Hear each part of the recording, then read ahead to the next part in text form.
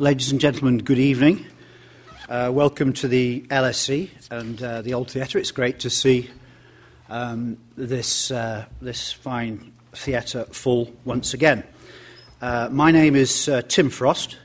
I'm an alum and a governor of the LSE. And when I'm not doing that, I moonlight as a director of the Bank of England, the central bank here in the UK. But tonight I'm particularly honoured to chair our public debate, Will the 21st Century be Asian? I hope you've all brought your crystal balls so we can see into the future together. In fact, this is going to be recorded so people won't see the gesture. But if I do that, it means I'm polishing my crystal ball. So now you know it's best to be in the lecture rather than listening to it online. This event is brought to you by the close collaboration of two of the school's most dynamic centres, LSE Ideas and the LSE Southeast Asia Centre. So to help us see into the future, we have, starting from my extreme left, I don't know if that's appropriate or not, your extreme right, Professor Danny Quah, Director of the LSE's Saw Swee Hock Southeast Asian Centre. Next to him, we have Associate Professor Leslie Vinjamuri. Leslie, how did I do?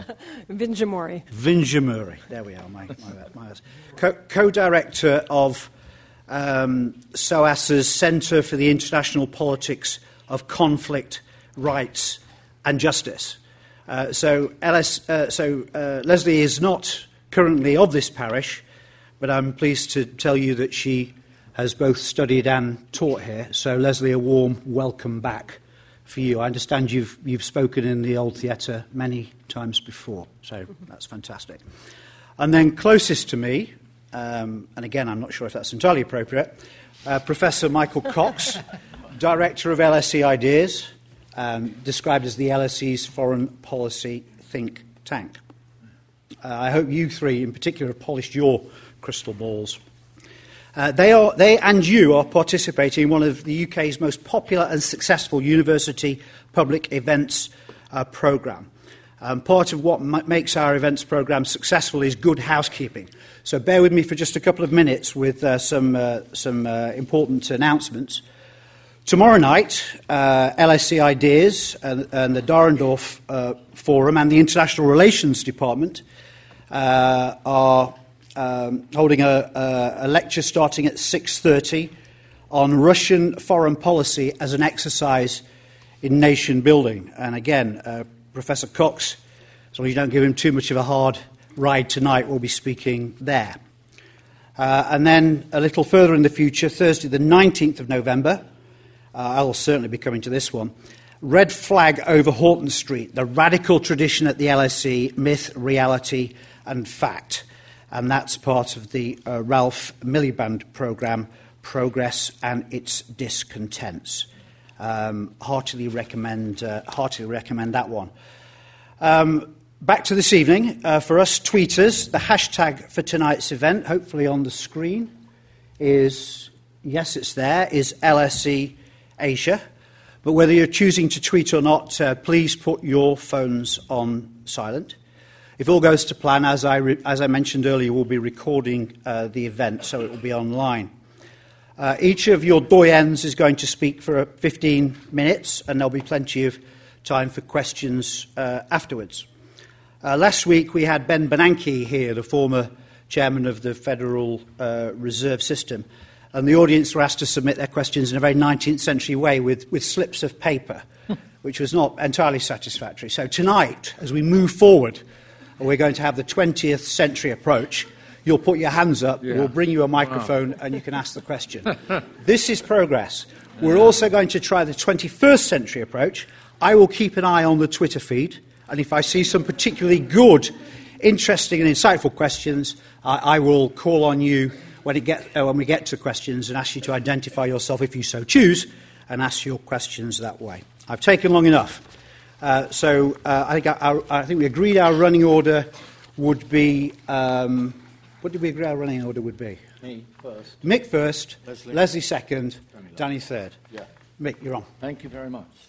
Thank you.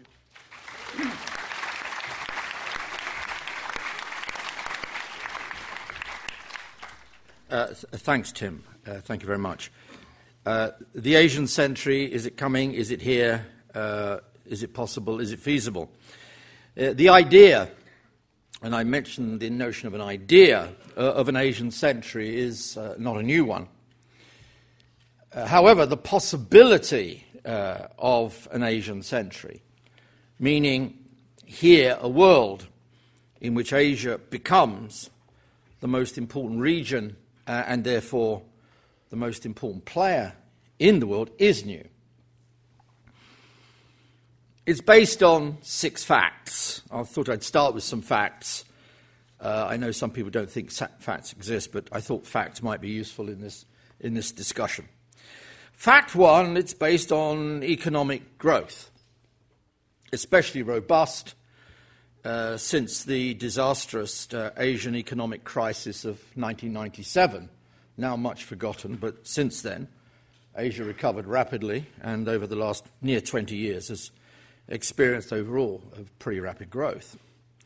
Fact 2, economic weight. Asia's overall weight in the world economy, and I know Danny will say something about this, has grown enormously over the last 15 or 20 years. Fact 3, economic size of at least 3 definably Asian states, and not just China. China, India, and Japan taken together. And if you look at the statistics for 2015, whether you want to take them from the IMF, the World Bank, or that well-known neutral organization called the CIA, doesn't really matter. You can take them from whichever one you like, and they all come up with basically the same story, maybe a slightly different order of running. They come up, there's top 5 economies of the world, and 3 of those happen to be 1 China, 2 India, Japan. Sometimes Japan goes forward, India goes back. But in the top 5 state economic power, 3 of the top 5 are Asian states. And this doesn't take into account Singapore, it doesn't take into account Taiwan, and it doesn't take into account South Korea, all highly successful economies in their own right. So, growth, weight, size. Fact 4, demographics. Numbers of people matter. Size of population is crucial. We're now told that Britain in the next 15 or 20 years is going to have 80 million people, and the implication is that this somehow or another will make Britain, in pure demographics, the biggest, possibly the most populous country in this part of Europe. Well, Britain's one thing, Europe's another, but Asia is something else altogether. So if we take these demographic facts simply today, Asian countries, taken in the round, account for some 4 billion people, which is about 60% of the world's population, and that is seriously significant. Now, of course, all those people could be poor. So if one's blunt about it, if they're poor, they therefore matter less. But, and this then brings me on to fact 5, which in this sense is social change. Because of the growing weight, the growth, and the increasing modernization of Asia over the last 25 or more years, there's been a massive social change within this large population. So people are no longer as poor as they once were, though many still remain so. In fact, over the last 10 years, 20 years or so, tens of millions of people within Asia, not just China, but within Asia as a whole, but China particularly, have been taken out of poverty. And millions increasingly have joined that well-defined class, which is no longer the working class or the proletariat, as they would have said once at the LSE. It's the middle class, the class you want to belong to. So there's been massive social change as well, on top of the huge demographic potential advantages which demography confers on states. It doesn't always, but in this case it seems to. And then finally, fact 6 is what I might call the global impact of Asia going out. It's not just where it is itself, what weight it has there, where it sits. As we know, if regions or states are going to have impact, the question is not just staying at home, it is going out. This is what, in a sense, made the West powerful. Britain was not powerful because it was Britain, with its wretched weather and horrible food. Britain became powerful by virtue of going out, became an empire, and that's why Britain was significant. Sorry if I offended anybody who loves the British Empire, but then I'm 60% Irish. Genetically speaking. Well, fact 6 is the global impact of Asia. Now, South Korea and, of course, Japan were already well-established international economic actors. By the 1980s, I know, I bought a Japanese car, and it was really good. But it's now India and China who are now expanding their range of economic operations. So, too, by the way, is Malaysia. If you look at Battersea Power Station, you'll wonder why it's being transformed so rapidly. Well, that is a very large Malaysian investment of money. Property markets in London, New York, and Vancouver have been buoyed up by money from abroad. Asian money, of course, has been some part of this, to say the least. Tourist numbers, massive source of impact in the world, for good or bad. But tourist numbers are rising from Asia. And so, too, as you must know if you're here at the LSE, are student numbers. Now, LSE has always been said, and I was going to say more about the LSE in Asia, because it is an interesting story, by the way, the whole relationship between Asia and the LSE, and it goes back a very long way. In fact, one of the first foundational amounts of money given to this institution was given by the Tata Foundation back in 1911 and 1912. Some of the great anthropologists who were trained here came from China. So there's a long established relationship, and I don't want to go on to talk about the role of LSE and Indian independence in the 1950s. There's a huge relationship then with Singapore and with Malaysia. But if you look around LSE today, in a sense, the tradition continues of that very powerful and close and good relationship between the LSE and Asia. The LSE, as we all know, is not only the best university in this country and possibly the whole world, if not the universe. The LSE is also more global than any other university. But it also reflects what is happening elsewhere. We have approximately 10,000 full-time students at the moment, undergraduates, masters and PhDs and several others of unknown provenance. Well, 3,000 approximately of these students come from Asia in one form or another, whether from the PRC, Hong Kong, Singapore, Malaysia, etc., etc., etc. So this is a reflection of Asia going global. You know, and this is about impact, and this was not so much even in the old days when this university welcomed students from all over the world. They were small in number relative to the size of the institution. Now they are together, many of you out there as well, form a significant part of what this institution is. So taking all those facts together, it's pretty obvious why people are thinking of an Asian century, or at least Asia becoming more significant and even more significant. This notion of an Asian century is also based upon not just facts, because facts alone don't tell the whole story, it's also based on perceptions, and the perceptions of others who are not Asian. For instance, back in November 2001, Goldman Sachs and its chief economist then, Jim O'Neill, and that's going back nearly 14 years, identified 4 big growth economies: Brazil, Russia, India, and China. And that was quite a revolutionary, radical thing to do back in November 2001. And 2 of those, of course, are Asian economies. So the perception was, and that had a huge impact on people's perception of Asia, just simply the identification of the BRICS, and 2 of the BRICS, of course, being Asian economies. 10 years later, of course, the United States caught up with reality too, perhaps. The US policy switched to Asia, the so-called tilt to Asia, which was, in a sense, a recognition of something that many people have been talking about for a long time, which was that the future opportunities for the United States as still the leading power in the world, and challenges, particularly the China challenge, as many Americans see it, They were now in Asia, and they were less so in Europe. Now, the Europeans, of course, got very iffy about this and didn't like being kind of downgraded into kind of business class as opposed to first class, but then they'd have to live with that reality. That was the US policy switch. Now, we can talk about what that really means. And then, of course, if we're looking at perceptions of others, well, I don't know what your perceptions were, but a few days ago when the Chinese president was here, I thought that was quite a welcome, to stay 2 or 3 nights in the royal palace, to which I've never been invited. And I think that was a perception. I mean, that is a perception.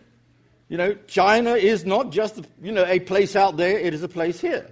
And to confer the status which was conferred on the Chinese president, quite rightly so, tells us quite a lot. And all this, by the way, and I should add to this, a kind of contrast between a kind of perception of a rising Asia becoming more and more significant and important, and not just China, but China particularly, and a notion of a kind of moribund West. That's the kind of contrast that people then draw. You know, the US kind of limps along, okay, it's doing pretty well, but it ain't doing as well as it once did, and as for the European Union, most of the prognoses and predictions about that veer between the catastrophic and the seriously miserable. And third and finally, it's based, this perception, on an understanding of the past and, to come back to Tim's quick point, on the prediction about the future. Indeed, there are many historians of the region, indeed of world history, and I wouldn't call myself one of them because I don't know enough, but there is a perception amongst world historians that, in fact, the biggest economies in the world before the 18th century were Asian economies, the biggest at least, namely India and China. Then along comes the great divergence where the West takes off, the Industrial Revolution and all that. That gives the West a 2-century period of advantage. And now what is happening, it isn't that Asia is rising, Asia is returning.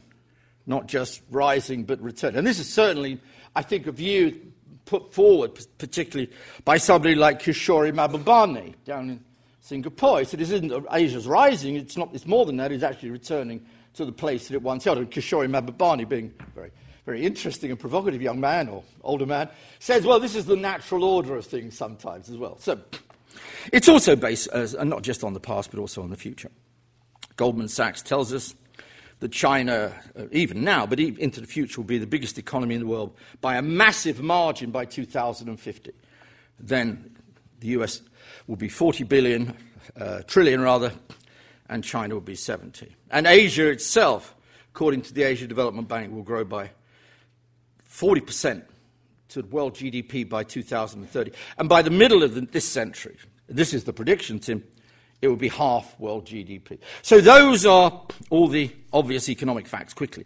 Now, the conclusions to be drawn from that, it seems to me pretty self-evident, that if all those facts are true, and I don't think any are wrong, I hope they're not anyway, this constitutes a revolution in international affairs. There's nothing else we can call it.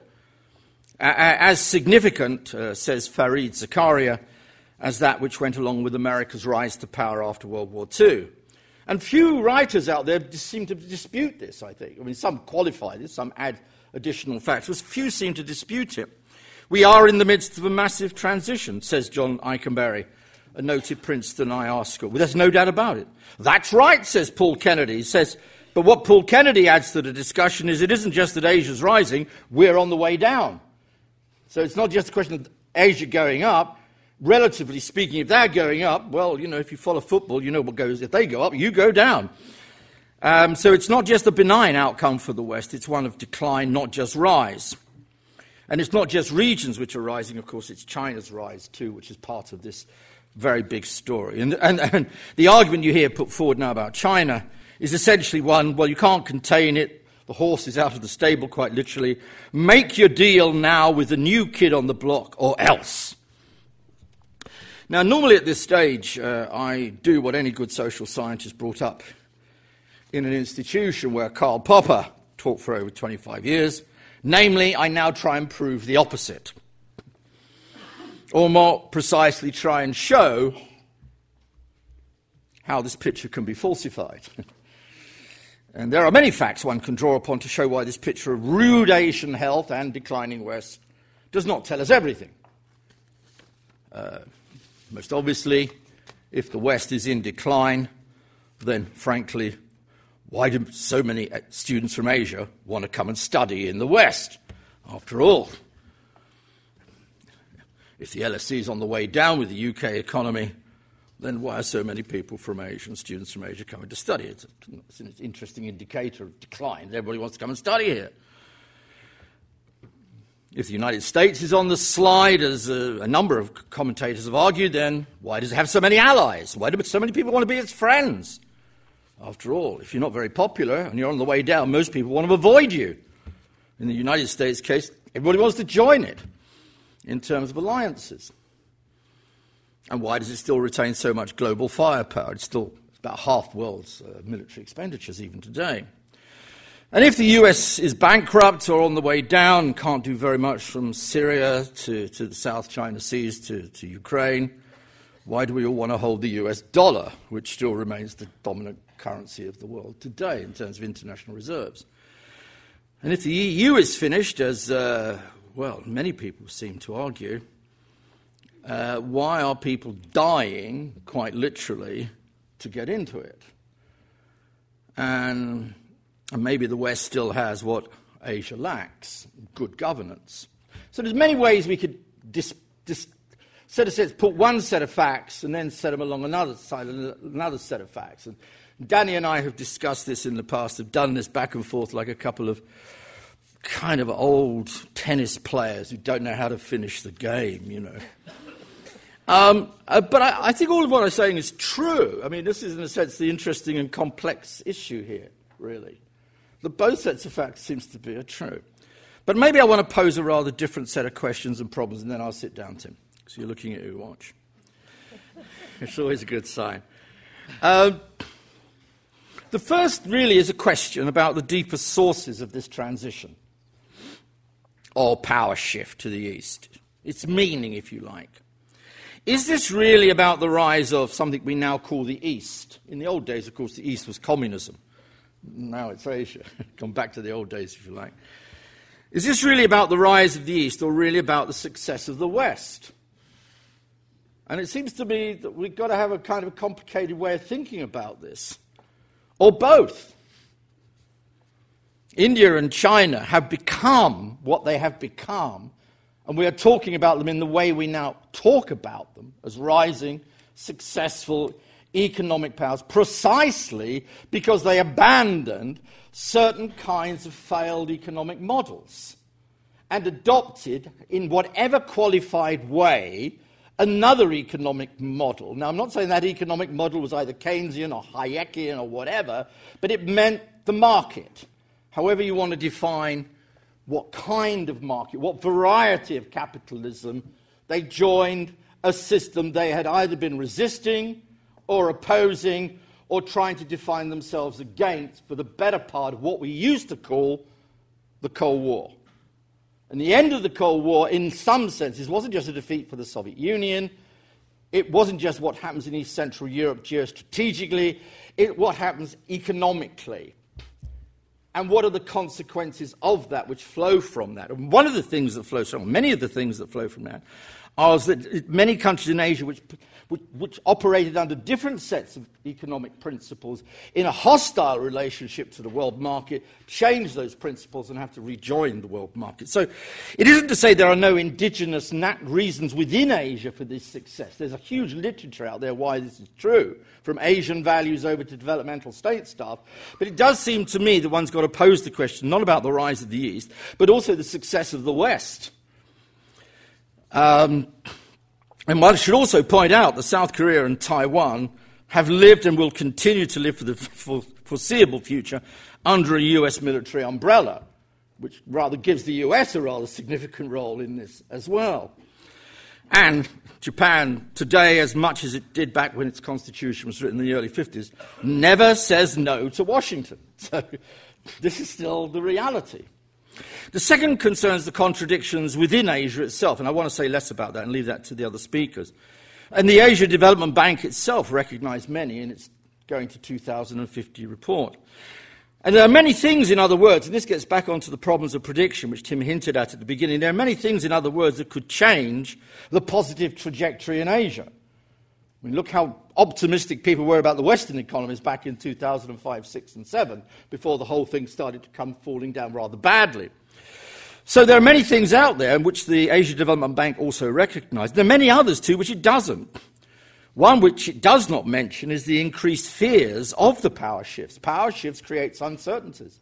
Power shifts creates fears. And there's no question that within the Asia region, the power shift which seems to be advantaging China is creating certain kinds of fears, however you want to interpret them. Whoever causes all this, who is to blame, I don't care.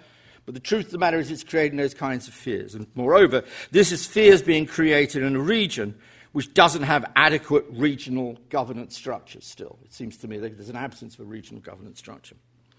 And the third and final point, and I now sit down, it seems to me that in the end, with debating this, we've kind of got to debate this as citizens of the whole world, and not citizens of either one country or citizens of one region. It isn't a question of Europe versus Asia or the West versus the East or anything else like that. It could turn into that.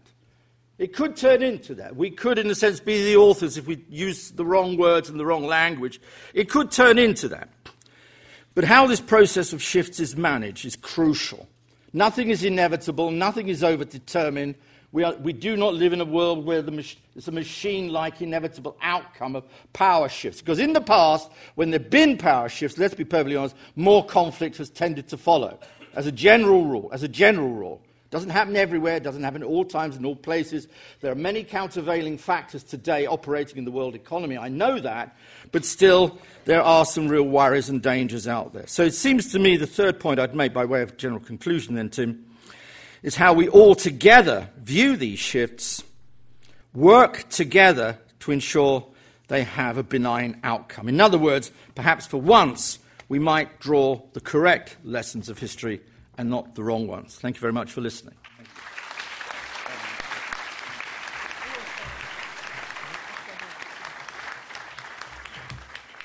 Thanks, Mick. Leslie. Thank you. I should start by saying thank you very much. I think I should say thank you to Mick for inviting me, to Danny for sharing this panel with me. It's an honor. But, of course, political scientists, my field is international relations, were terribly uncomfortable with prediction. So maybe I shouldn't really thank you, Mick, but it's great to be here nonetheless. I was puzzled as I sat and pondered this question over the last few months and was sort of looking at what various people have said, because, of course, it's not clear what we say when we pose the question, will the 20th century be an Asian century? So let me start by saying yes and no, and I'll begin with the yes. And I think it's crucial, I think it's very crucial to differentiate between whether or not Asia will be the focus of the 21st century and whether or not Asia will be the leader in that century. And so I'll start with yes, and I do think that Asia will be the focus of the 21st century. Let me say a little bit about why. The durability and quality of a global order will depend very much on the U.S.-China relationship, and more specifically, the sanctity of a rules-based international system of global governance in the 21st century is going to depend very much on the renegotiation of terms in the existing international institutions and also on cooperation in new institutions, both at the global and regional level. The U.S. and China are giants in this system. They're not equals, but they are both giants. And their participation or defection will continue to matter more than any other single nation. The U.S. role, I think, will be especially important to this. The ability of these major powers to create a system that is attractive to their regional partners and other players in the region, not necessarily partners in the case of Asia, is absolutely crucial. Why? Because leaders need followers. And finally, the ability of the United States to work collectively with Europe will be absolutely crucial, and I thought Mick would say more about this, but actually you didn't this time. The ability of the United States to work collectively with Europe will be crucial in securing the character of this order. Why? Because a balance of liberal values will be very difficult to maintain in the absence of a robust transatlantic partnership. And I would suggest that avoiding divisions between the U.S. and Europe and also within Europe will not be easy. given competitive pressures to secure a robust economic relationship with China that each of these individual states will face. So what's at stake?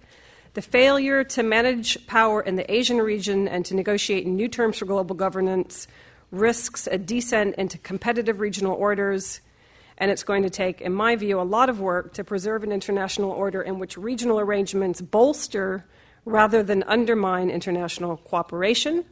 The recent signs are not fantastic. The failure of the United States to join the Asia Infrastructure Investment Bank, I think, was very short-sighted. The decision currently to push through with a Trans-Pacific Partnership, although that's in many ways, I think, a very good deal, although we don't really know as much about it as we would like to yet. But to push forward that partnership in a way that excludes China, I think, is deeply problematic because each of these moves will serve to alienate rather than integrate China. In the case of the Asian Infrastructure Investment Bank, there's also the added problem, which is that it's creating some problems, I think, in the transatlantic relationship. So secondly, Asia as a focus of the 21st century, absolutely. Asia as a leader, here I'm much more skeptical of the question. I come down on the side of no. Why China is unlikely to replace the United States as a global hegemon, and Asia is unlikely to replace the transatlantic region as a sort of region of leadership. Why are the prospects for Chinese hegemony poor? And I'm sure I wanted to go after Danny so I can counter or not piggyback on his data, which I know will be extraordinary. But China's own power, I'm persuaded, I'm not an expert in China, but I'm very much persuaded by those who point to the shaky platform of its economic power, domestic inefficiencies in the state-owned enterprise sector, high levels of inequality. This is not unique to China, of course, very much the case in the United States. High levels of corruption, an aging population. The recent change on the one-child policy isn't going to change it anytime soon. A slowdown in internal migration. Several factors that have been absolutely crucial to the Chinese model, I think, are very much uncertain and at risk now. Secondly, even if the future of China's economy was secure, this would simply not be enough. Why? Because economic power is a necessary but insufficient factor for global leadership. Confidence, trust, legitimacy, and soft power matter. And these are sorely lacking, I would argue, when it comes to Chinese leadership globally. Legitimacy matters now more than it ever has mattered before. Why? Because there's been an accumulation of expectations over the last 5 or 6 decades. During the course of the second half of the 20th century, there's been an accumulation of an expectation that global leadership will be rules-based, it will be values-based, and that when it falls short on either of these dimensions, which it frequently does, that it will be subject to robust challenge internally and externally. And I don't think that China's in a good position to replace the U.S. on this dimension.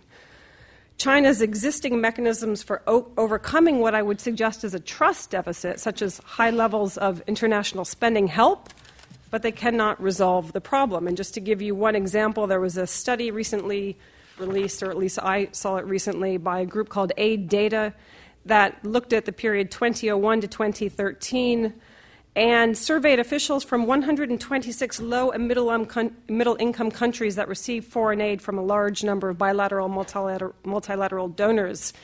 And they looked to see how these officials ranked these donors with respect to the usefulness of their policy advice, their agenda-setting influence, and their helpfulness during reform implementation. China ranked extremely low. The China Export-Import Bank ranked 59th. Chinese embassies finished 70th, and the Chinese Development Bank ranked 75th out of 86th. I'm treading on thin water giving any data sitting next to Danny Quah. However, this is in a context, just to give you some perspective, where China spent $95 billion on aid and official financing in Africa alone. So money's not enough. You need a little bit more than money. Something's not quite right. A second mechanism, in addition to international spending for overcoming a trust deficit, is to build robust regional partnerships, something that the United States heavily invested in together with its European partners throughout the course of the Cold War. But the potential for these in Asia is deeply challenged by political divisions in the region. So what about Asia? Could Asia as a whole regionally replace the transatlantic religion as a leader in global governance? Here again, I'm deeply skeptical. And Mick alluded to this in his comments. First, the region has many threats that you're very well aware of that serve to fracture rather than unite it. There are multiple unresolved conflicts and historical grievances between China and Japan, between Japan and South Korea. There are disputed territorial claims in the South China Seas, and of course, there's a highly unstable situation on the Korean Peninsula that is unlikely to survive the 21st century. Secondly, and I think this is very important, the absence of a common social purpose also inhibits collective initiatives. Compare this to Europe, where a shared social purpose domestically served as a basis for shared values in international institutions in the early decades of the Cold War. For those of you who have studied international relations, John Ruggie referred to this as the compromise of embedded liberalism, which was premised on a domestic bargain in Europe and in the United States and was used to construct a set of international institutions that reflected that domestic compromise. Thirdly, diverse domestic political systems, which serve as yet another barrier in establishing trust and confidence within the region of Asia. And fourthly, there's very little sustained experience. We know this of regional cooperation, except in pockets. Of course, ASEAN is a significant pocket. But at the level of a region, this is just not the case. So what are the likely implications? Asia will remain divided politically. It will remain mired in ongoing conflict management at a regional level throughout most of the 21st century. And this division will mean that the United States will maintain a very significant ongoing role in the region to preserve security and stability. But of course, the downside to this is that the presence of the United States serves to keep the region divided. So it's a double-edged sword, but I think that's where we are likely to remain. Ultimately, this lack of unity will, I think, inhibit the region's capacity to lead and to form the kind of partnerships that really are crucial. And one could compare this to the United States and Europe. I'm going to sort of skip over this, but on pretty much all of these dimensions, Europe looked very, very different during the Cold War period. So the Asian century, to the extent that there is an Asian century in the 21st century, will not be so much about replacing America's global power with Chinese hegemony or Asian hegemony, but it will be much more about effective brokerage. And the key question on the table really is, as I mentioned at the start, is whether or not the United States and China can work together with other regional powers in Europe and in Asia to broker new terms that extend the existing system for global governance. Now, here I think there's a lot of room, unfortunately, for skepticism. And why is that? Efforts to broker global governance arrangements are going to continue to take place in a context where there are multiple sources of constraint and instability, even beyond those in Asia. First and foremost, the United States is fundamentally distracted and is finding and will continue to find it very difficult to maintain a strategic focus on Asia. America's negotiation and management of Chinese power will take place in the shadow of America that's deeply preoccupied and distracted by conflict in the Middle East and tensions with Russia. Domestically, the United States is very much weighed down by internal political dysfunction in Washington, very real social problems, high levels of inequality, racial tensions. The list is very, very long. And the future of, we have no idea what will happen in the elections, but certainly if Hillary Clinton becomes the Democratic choice and becomes president, I don't think that Washington is going to work any better than it currently does. Not because I'm not a supporter. I actually will reveal my cards. I am, but I don't think that Congress is. It is, though, a country that is doing pretty well economically, and so it's not going to settle easily in negotiating its relationship with China. It's going to play the card quite hard. So absent active renegotiation, another point, absent an active renegotiation of the existing discourse in Washington, American officials, whether they like it or not, are going to be constrained by the current domestic narrative, which depicts China as an aggressive power that must be contained. The most recent report that came out by the Council on Foreign Relations suggested a strategy of containment light rather than a narrative that focuses on China as a power with legitimate interests in its region. I think that's a very difficult argument to make in the context of the United States politically right now. And in this context, there's a real prospect for a domestic backlash, I think, against an American leader that attempts to give too much and isn't tough enough with China. The argument that China should be given a fair shot simply does not get much play.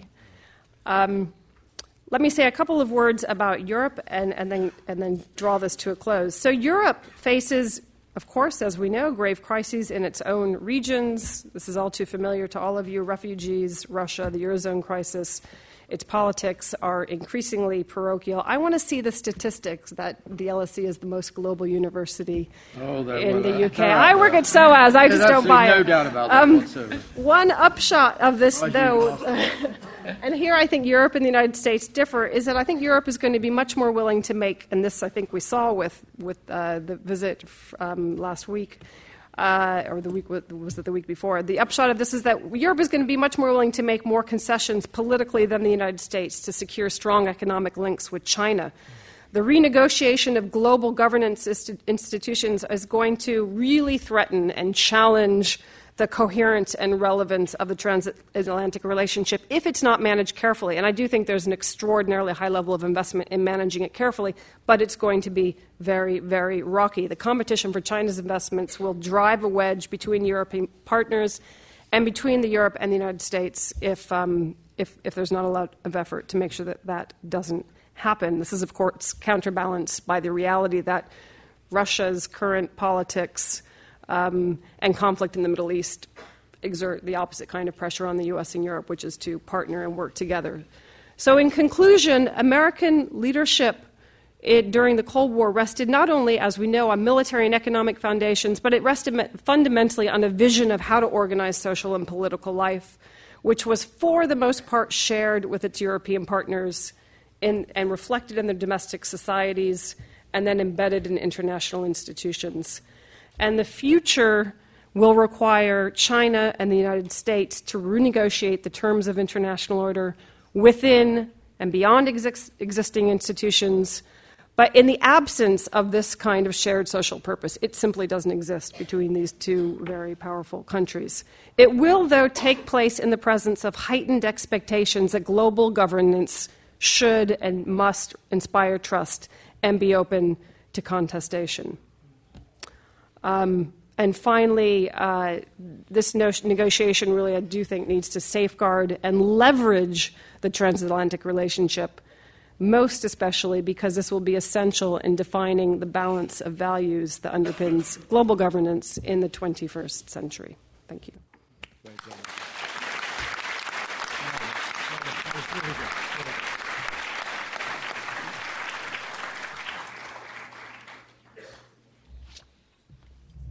Thank you, Leslie.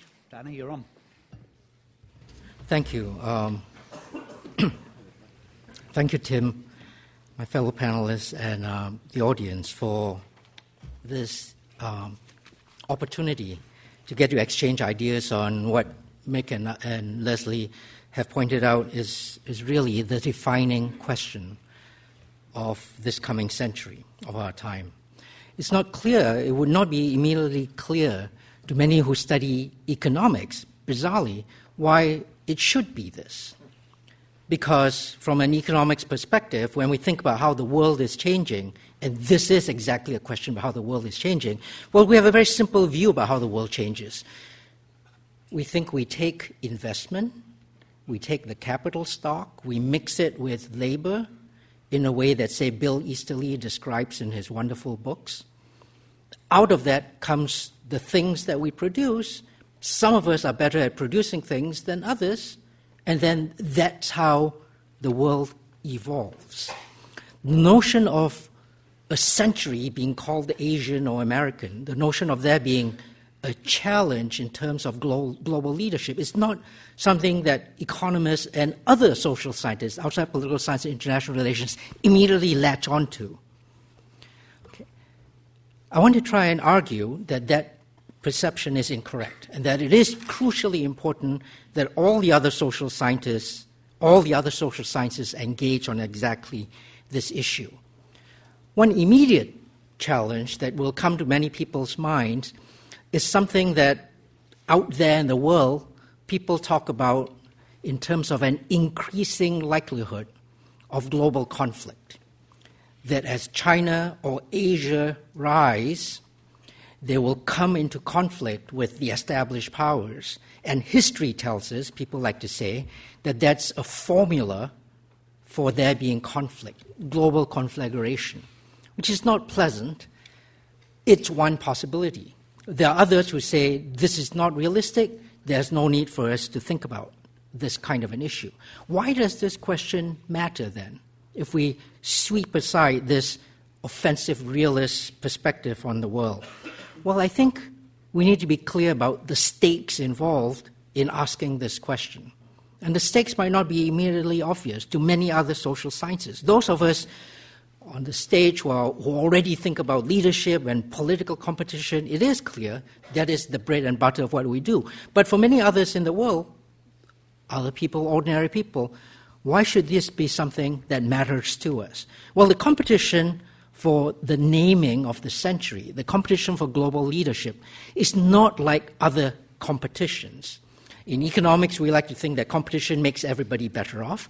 If you're a business, you're a firm, you compete with others, even if you don't come out as the very largest firm, you have improved efficiency and productivity, you are providing a service for society, society becomes better off with competition. The kind of competition that we're talking about here is not that. It is destructive competition. It is a winner-take-all kind of competition. It is a perspective on the world that those who win, that party, that nation-state who wins, who gets to call the century theirs, gets to write the rules of the game. They get to organize the world in such a way that advantages them and potentially disadvantages others, the challenges. It is winner-take-all. It is destructive competition, and those who don't win get nothing. Now, of course, in that simplification, that's not literally true. There's negotiation, there's all the other things going on, but it is a winner-take-all competition to see who gets to write the rules of the game. And that is what informs and drives this discussion. And if we miss that, then we miss the critical bit. The other thing that this kind of a competition gives us is that it is zero-sum. One party wins only if some other party loses. China or Asia become number one only if America or the West fall. And that kind of a competition, this zero-sum competition, makes it quite different from what other social sciences are used to. This is a discussion that we need to engage on. Now, the way these discussions typically unfold, who is number one, who gets the bragging rights to have this century theirs, who gets to write the rules of the game, well, there's some criteria that we usually measure up. And then in that ranking, in that zero-sum game, winner-take-all kind of approach to this political international competition, who gets the highest ranking in this measuring up gets to be the number one. They get to write the rules of the game. They get to determine outcomes in a way that advantages them. Usually, the way these discussions go, let me just give a very crude version of this, say then why I don't think it's very helpful, but along the way provide some nuance and subtlety. Sometimes people say what we need to do is look at the world's largest economy. Who's got the stonking biggest gross domestic product?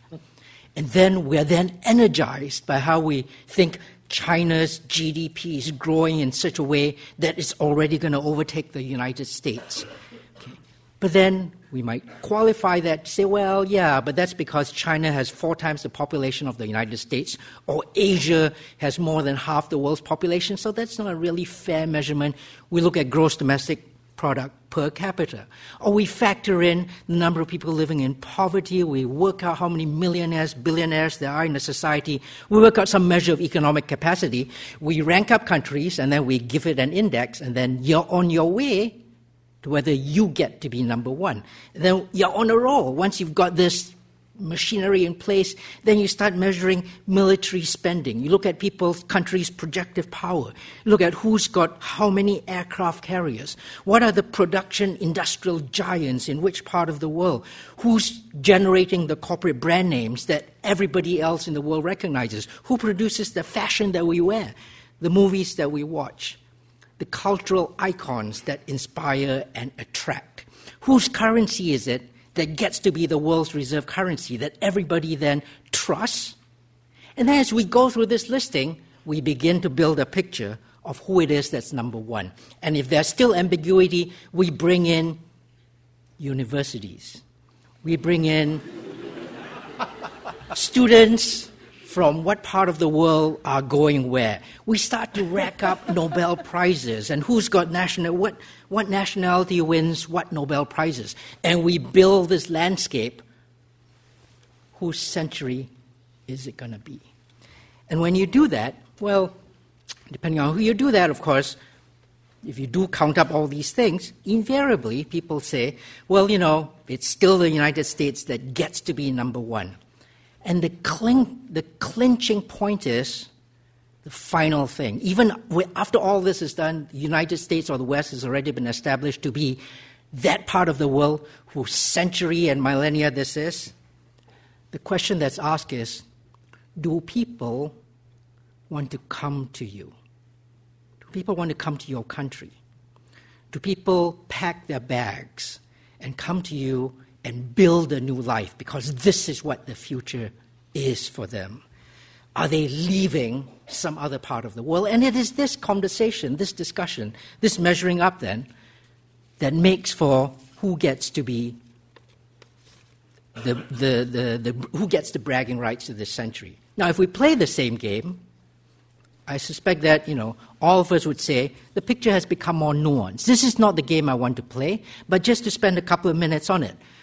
We could look at China's gross domestic product or Asia's gross domestic product.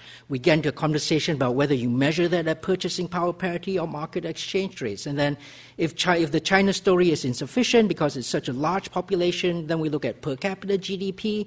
But then we run into trouble because out there in Asia, Singapore has a larger per capita GDP than, practically everywhere else in the West. Today, this morning, Singapore was named as the world's healthiest country in the world.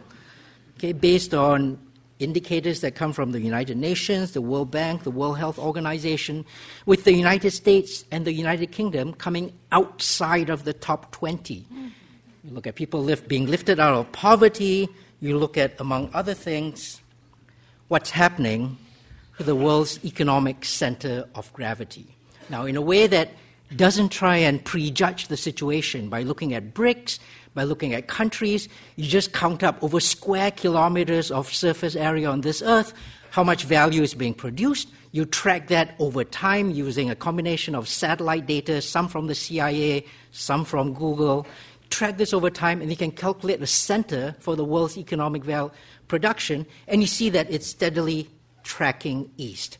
In the last 30 years, it's moved 5,000 kilometers east, and so that is part of a narrative that one would then build about how it's no longer the old Western century, it's the Asian century. It's the Asian century in a way that did not prejudge where the world was going in like a BRICS kind of a priori way, but simply allowed the data to reveal itself. But then what about all these other things? All these other things about soft power, cultural iconography, the technology that makes things work. Well, when Alibaba, the company, talking about corporate brand names, when Alibaba, the company, floated in September, October last year, the headlines that came blaring out of a lot of the media that we saw was that this is a company that you've never heard of. It is now bigger than Facebook. But of course, the reality is a lot of people had heard of Alibaba. More than half the world had heard of Alibaba. It did not stop the gainsaying about how corporate iconography is still firmly embedded in the West. This is a picture that draws the smallest circle on our planet, containing half the world's population. It contains pretty much everyone who's heard of Alibaba. So by the time the Western press announced that this was such a surprising development, actually most of the world had heard of this, and we're all excited that it was IPOing. Okay. And as you look at this fact, you realize that if we continue this narrative about measurement, we need to be a lot more careful than we're used to being. Okay. Ranking number 12 and 13 in the World Survey of Top Universities now are two universities, the National University of Singapore and Nanyang Technological University. They come ahead of Yale, Johns Hopkins, Columbia, and Berkeley. Yo-Yo Tu, China's first Nobel Prize winner for science, this year has changed the landscape for the development of science prizes. The first half of the 20th century was indeed dominated by the West in terms of the Nobel Prizes handed out. There are good reasons for that.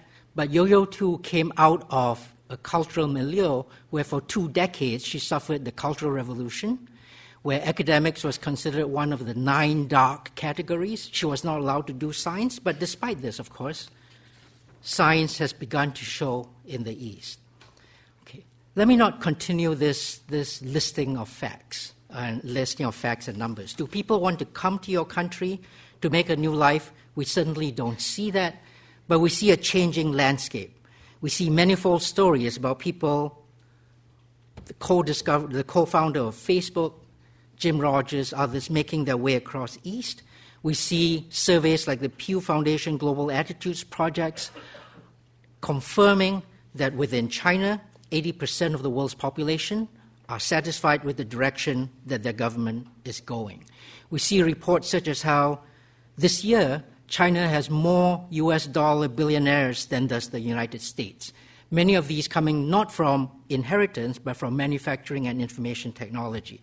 Now, all of this simply says, if we come down to a debate that recites facts, the landscape is completely different from how it was 5-10 years ago. This then gets us to where, as Professor Cox described, we're unable to deal, to settle this ongoing debate. Let me conclude by suggesting a way out of this. And the way out of this is for us to stop having a discussion about who's got more power to do this, that, or the other. Who's got the cultural iconography to make for soft power. Let me suggest that the way we want to move the discussion is towards legitimacy, towards asking for a global governance, a leadership of the world that, strangely enough, serves the world. Does not serve the nation whose name gets to be on this century, but serves the world. Now, it seems like this is a tall order to ask. Why should we name the century or design global governance or designate global leadership in such an altruistic way? Actually, it's not. It's actually how the United States came to be the leader of the world that it has been. Henry Kissinger, as a young academic in 1961, asked President Truman, "What is it about your presidency that will make you most proud?" And Truman, the President of the United States in 1960s, said, "What will make me proudest of the United States and of my presidency is that we totally defeated our enemies and then brought them back to the community of nations. Only America could have done this. We need to take pride in our humane and democratic values, to be remembered not so much for our victories as for our conciliations." The key words are inclusiveness, cooperation, voluntary accession. And the whole world fell in line with this vision. Lee Kuan Yew, Singapore's founding prime minister, told the United States, America would always be ahead of China, because while China might boast a population of 1.3 billion people, America could draw on the talents and goodwill of more than 7 billion. This is rhetoric of the highest water. This is the kind of vision that ought to inform our discussion of whose century it comes to be. This is not rhetoric of the kind that you see Conan the Barbarian articulate, who, when he was asked, "What is it, Conan, that is best in life?" he said in his Austrian accent, "To crush your enemies, to see them driven before you, and to hear the lamentations of their women."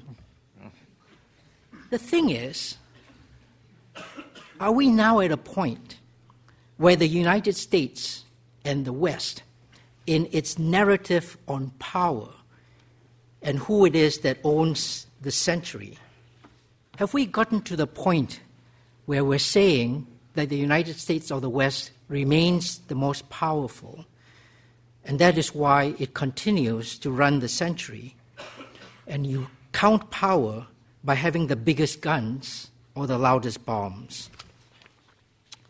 Or should power instead be the ability to order the international system by constructing a cooperative system of collaboration, such as one might think China is trying to do with a One Belt, One Road initiative, with an Asian Infrastructure Investment Bank that promises to put in place infrastructure to improve people's lives, to increase trade by $2.5 trillion across 40 countries, to bring about an improvement in well-being of humanity, as opposed to perhaps an interpretation of the American project at this point, the TPP, which is simply, in the words of the U.S.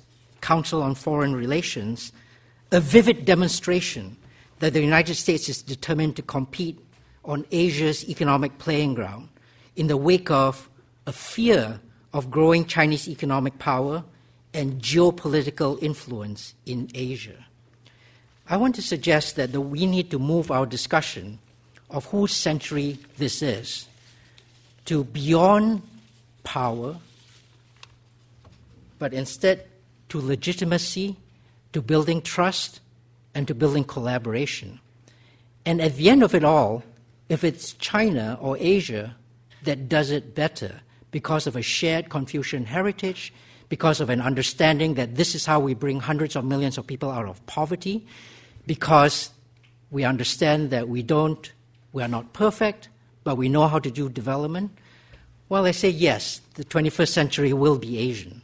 Thank you very much.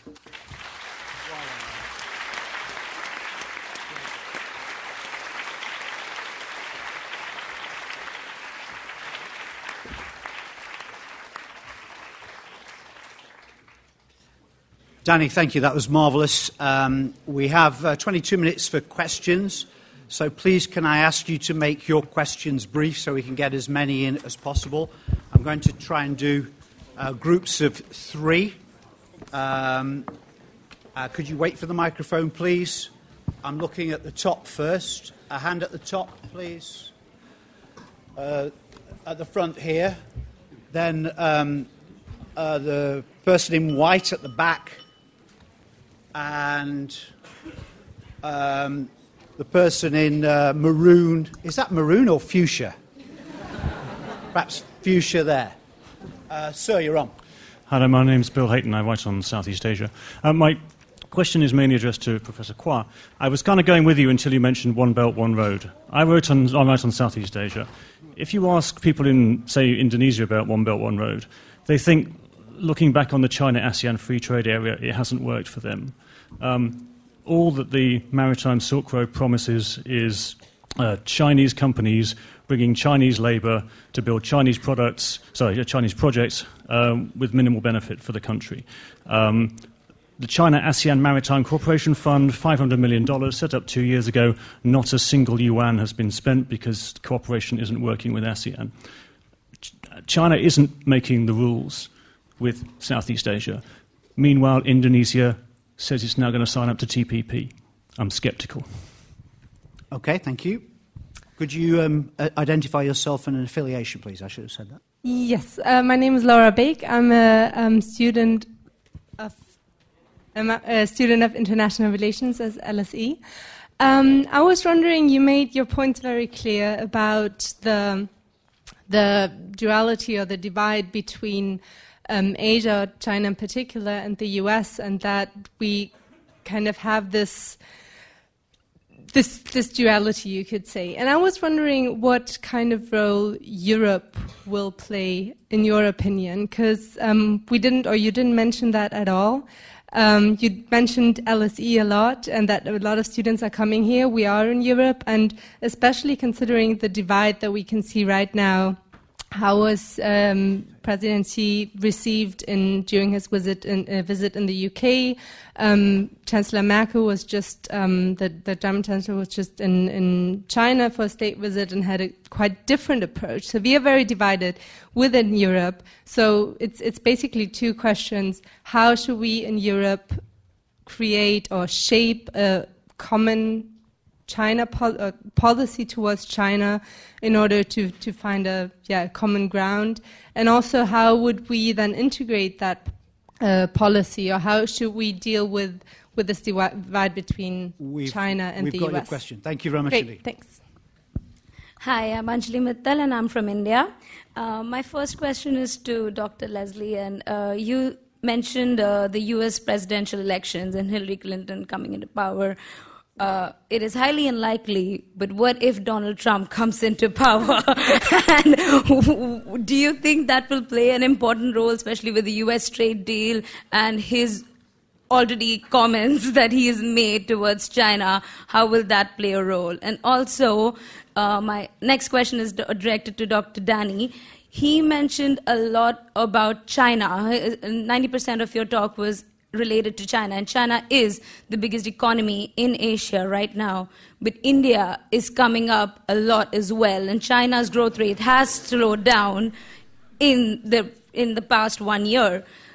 Do you think China and India might become rivals, and that is something the West could take advantage of, and that's why the 21st century will not be completely Asian? Will that play a role in that? That's great. Thank you very much indeed.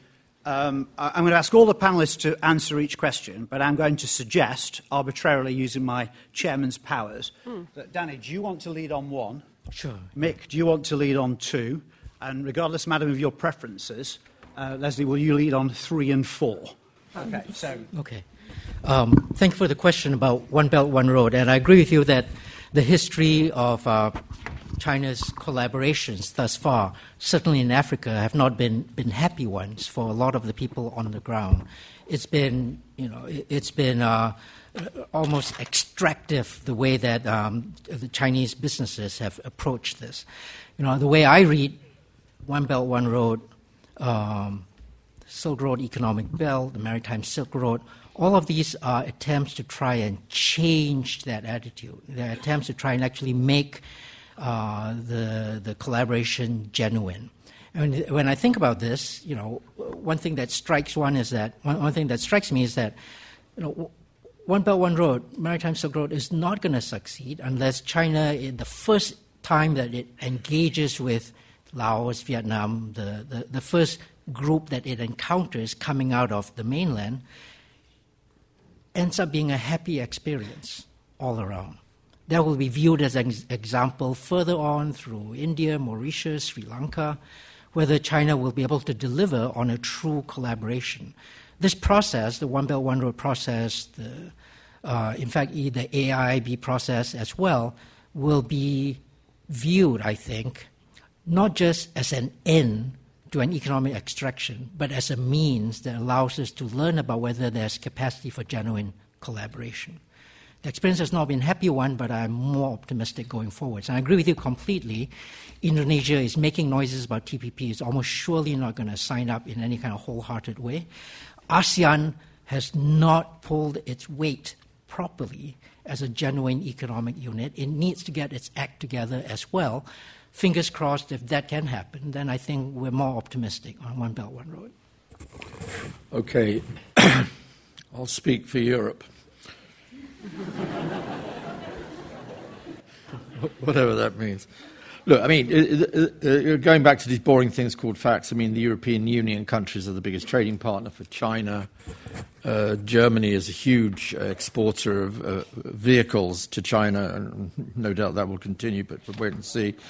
A lot of European investment has gone in. And by the way, China doesn't want just a two-power world. I mean, it's been quite clear from the beginning that it doesn't want a Chimerica.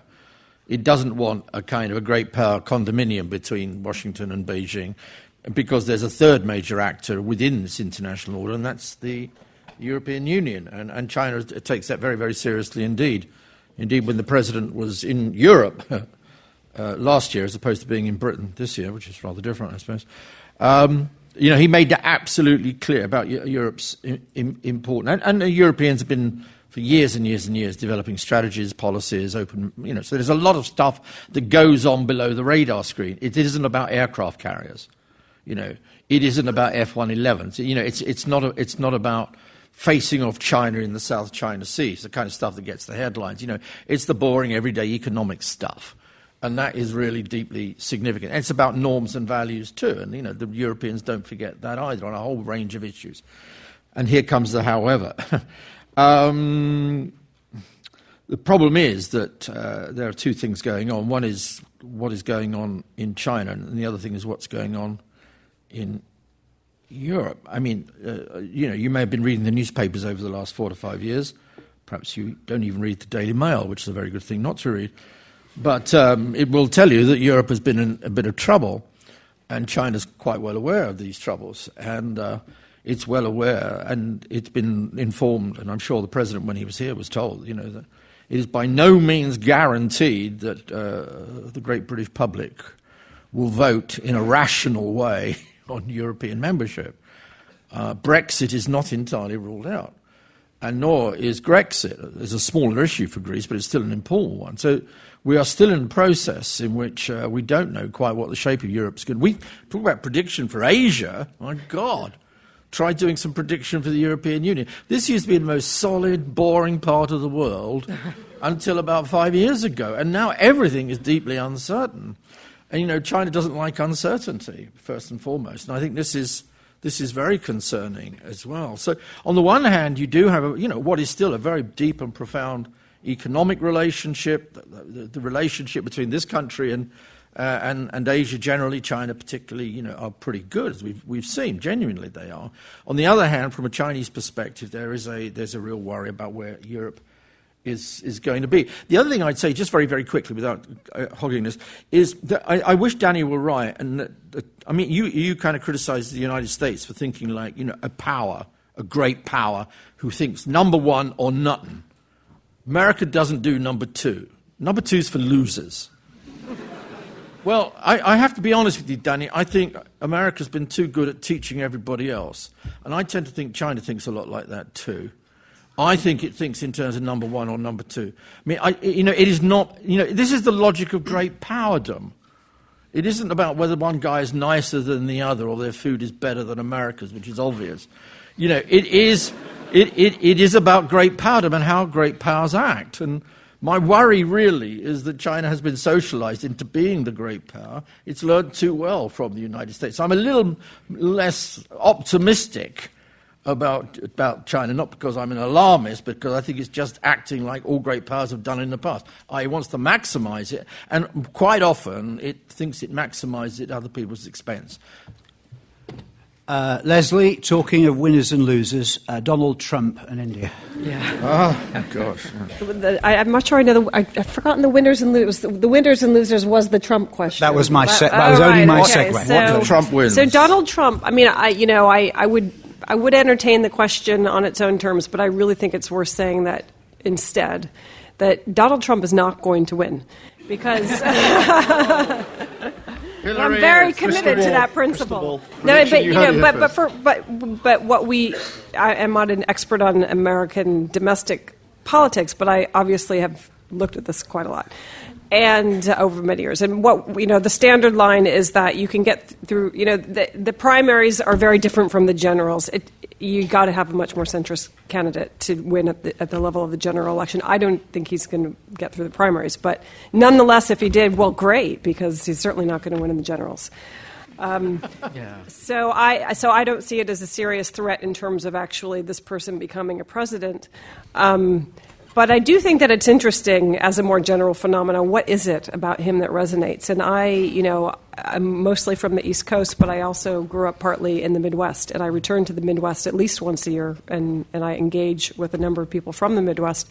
And so I am very aware, as probably many of you are, that this is not, there is a lot that he says that resonates with a lot of Americans. And we all know that a lot of this comes out of a sort of disgruntlement with the New England elite, with Washington's political dysfunction, with inequality, with all sorts of things, right? Middle-class America is not doing very well, relatively speaking, to its historical trajectory. But I don't think Trump is a serious threat. But he is, as an undercurrent, it's a long-term issue.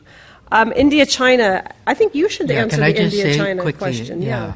Just on the India-China point, and actually maybe even bring in Japan as well, because that matters. India figures prominently in my sort of thinking about how Asia is going to evolve. Among other things, in the earlier question on One Belt, One Road, it will be an attempt to tie together the three largest labor forces in the world, China, India, and ASEAN, actually. And, it attempts to build together in a production chain and build on complementarities that Japan will then become part of as well. I mean, to oversimplify dramatically, Japan has been hugely successful at consumer high-tech. China has not yet, but is trying to move up that value chain. And the complementarities are massive across India, ASEAN, China, and Japan. And I think there's a very good story there that one can take forwards. Mm-hmm. Okay, let's go for three more, please.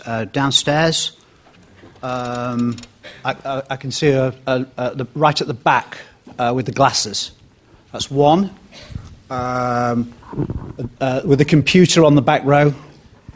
And at the front here with the very fetching beard. So, what? Two mics from the front row.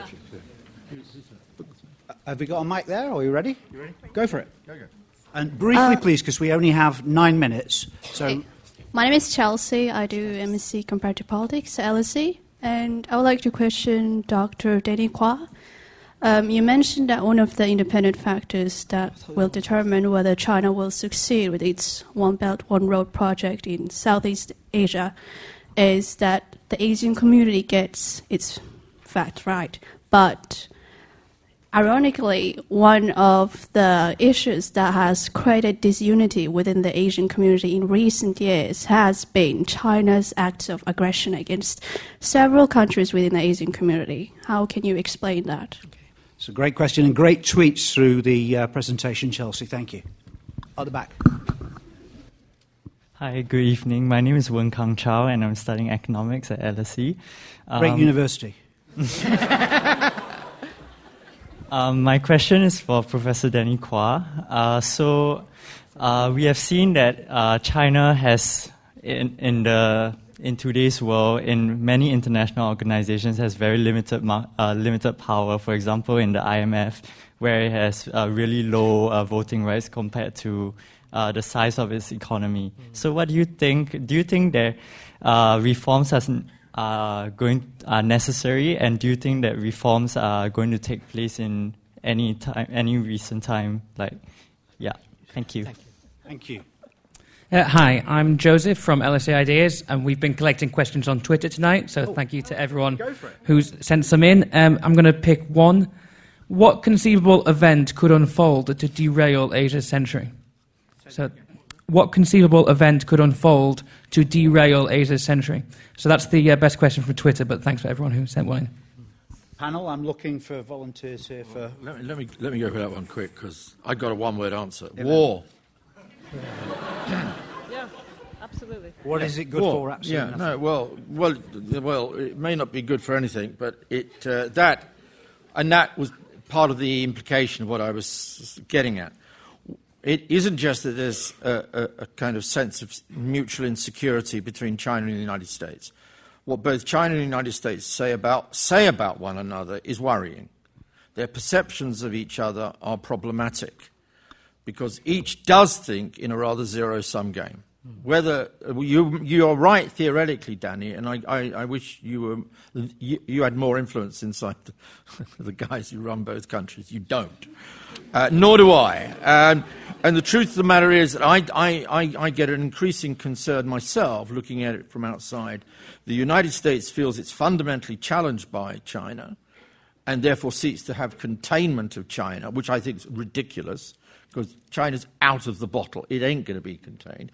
But the very argument that you want to try and contain China makes China feels that America wants to contain it, and China then responds in a like. We're getting a classic security dilemma, and I think that's the real worry and the problem we're in at the moment.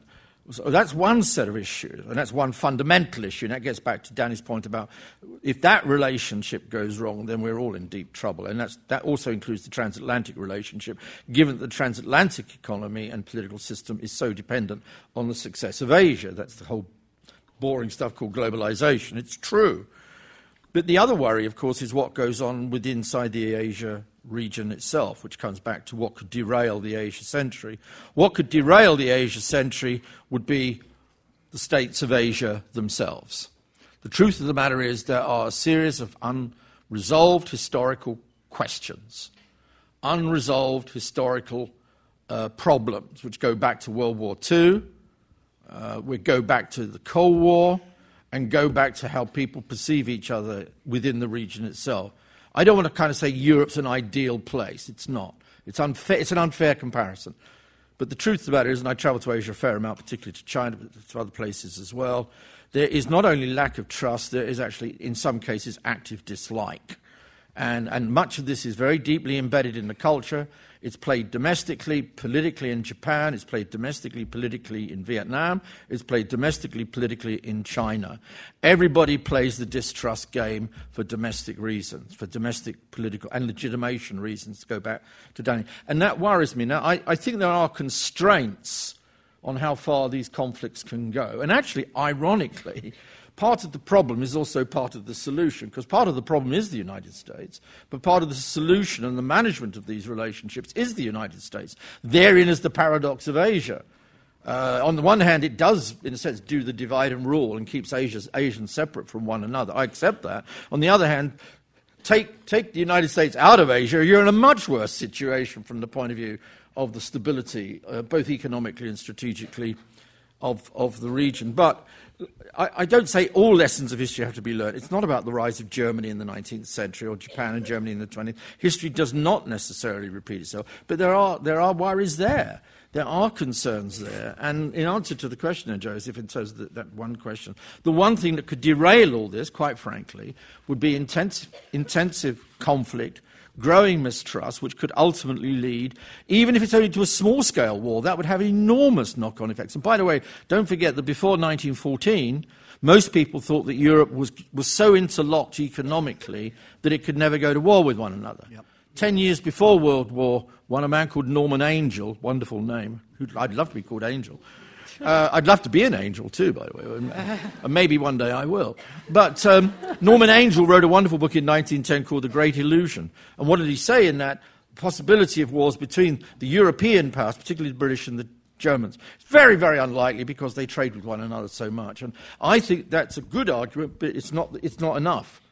And that gets me into this whole question of regional structures, which we simply don't have in it. So that is the worry. That is the worry. Leslie, do you want to have a crack at any one of those three? You could open up. No, I agree totally with Mick's, not on the specifics, but on the general, that the real sort of question mark game changer is conflict within the region. And the one that I think that a lot of people think about, and I think about, is what's going to happen on the Korean Peninsula.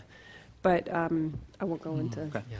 Danny, you're going to get the last 2 minutes. Okay, thank you. I think the war question, the war term that Mick introduced, I completely agree with. I think that's a huge disaster looming, waiting to happen. I disagreed with Mick about a lot of the things, and with Leslie as well, but a lot of things from earlier, but we'll have to do that later. I'm really worried. South China Sea, we've got American warships bristling with guns sailing up somebody's backyard with a shaky interpretation of what UN Convention and Law of the Sea is, with totally using language about innocent passage that does not apply to the actual actions that have been taken is hugely dangerous. And then China is building these low tide elevation islands and putting armaments on them. It's a dangerous situation. That ties to the question about ASEAN. You'll remember that in the mid-1960s, ASEAN came together, as my friend Nazir likes to say, not out of love for each other, but out of fear of China. ASEAN banded together originally as a security coalition, and it's been a huge struggle to get them to think about economic cooperation, which is the question, what do we do next with China? I think these are all hugely interesting open questions. And that finishes up then with, given that the institutions that we already extend exclude, I think, a lot of the actors that are needed to resolve these problems, what do we do? The IMF, the World Bank, and others have over the last few years shown a great sluggishness in how they are moving to adapt to a shifted global economy. What China is trying to do, which might or might not be a good thing, is trying to build alternative institutions. Off it goes with the AIIB, off it goes with building a coalition around the One Belt, One Road. This fractures global governance, and it makes the global situation that much more insecure and dangerous, in my view. I would agree on that. Thank you, Danny. So, ladies and gentlemen, you can decide whether or not the 21st century is going to be a nation century or not. I can assure you that whether it is or not, the 21st century will most definitely be a London School of Economics century. And so... Stop! And so on that note, can I ask you to thank the three panellists this evening for their excellent presentation?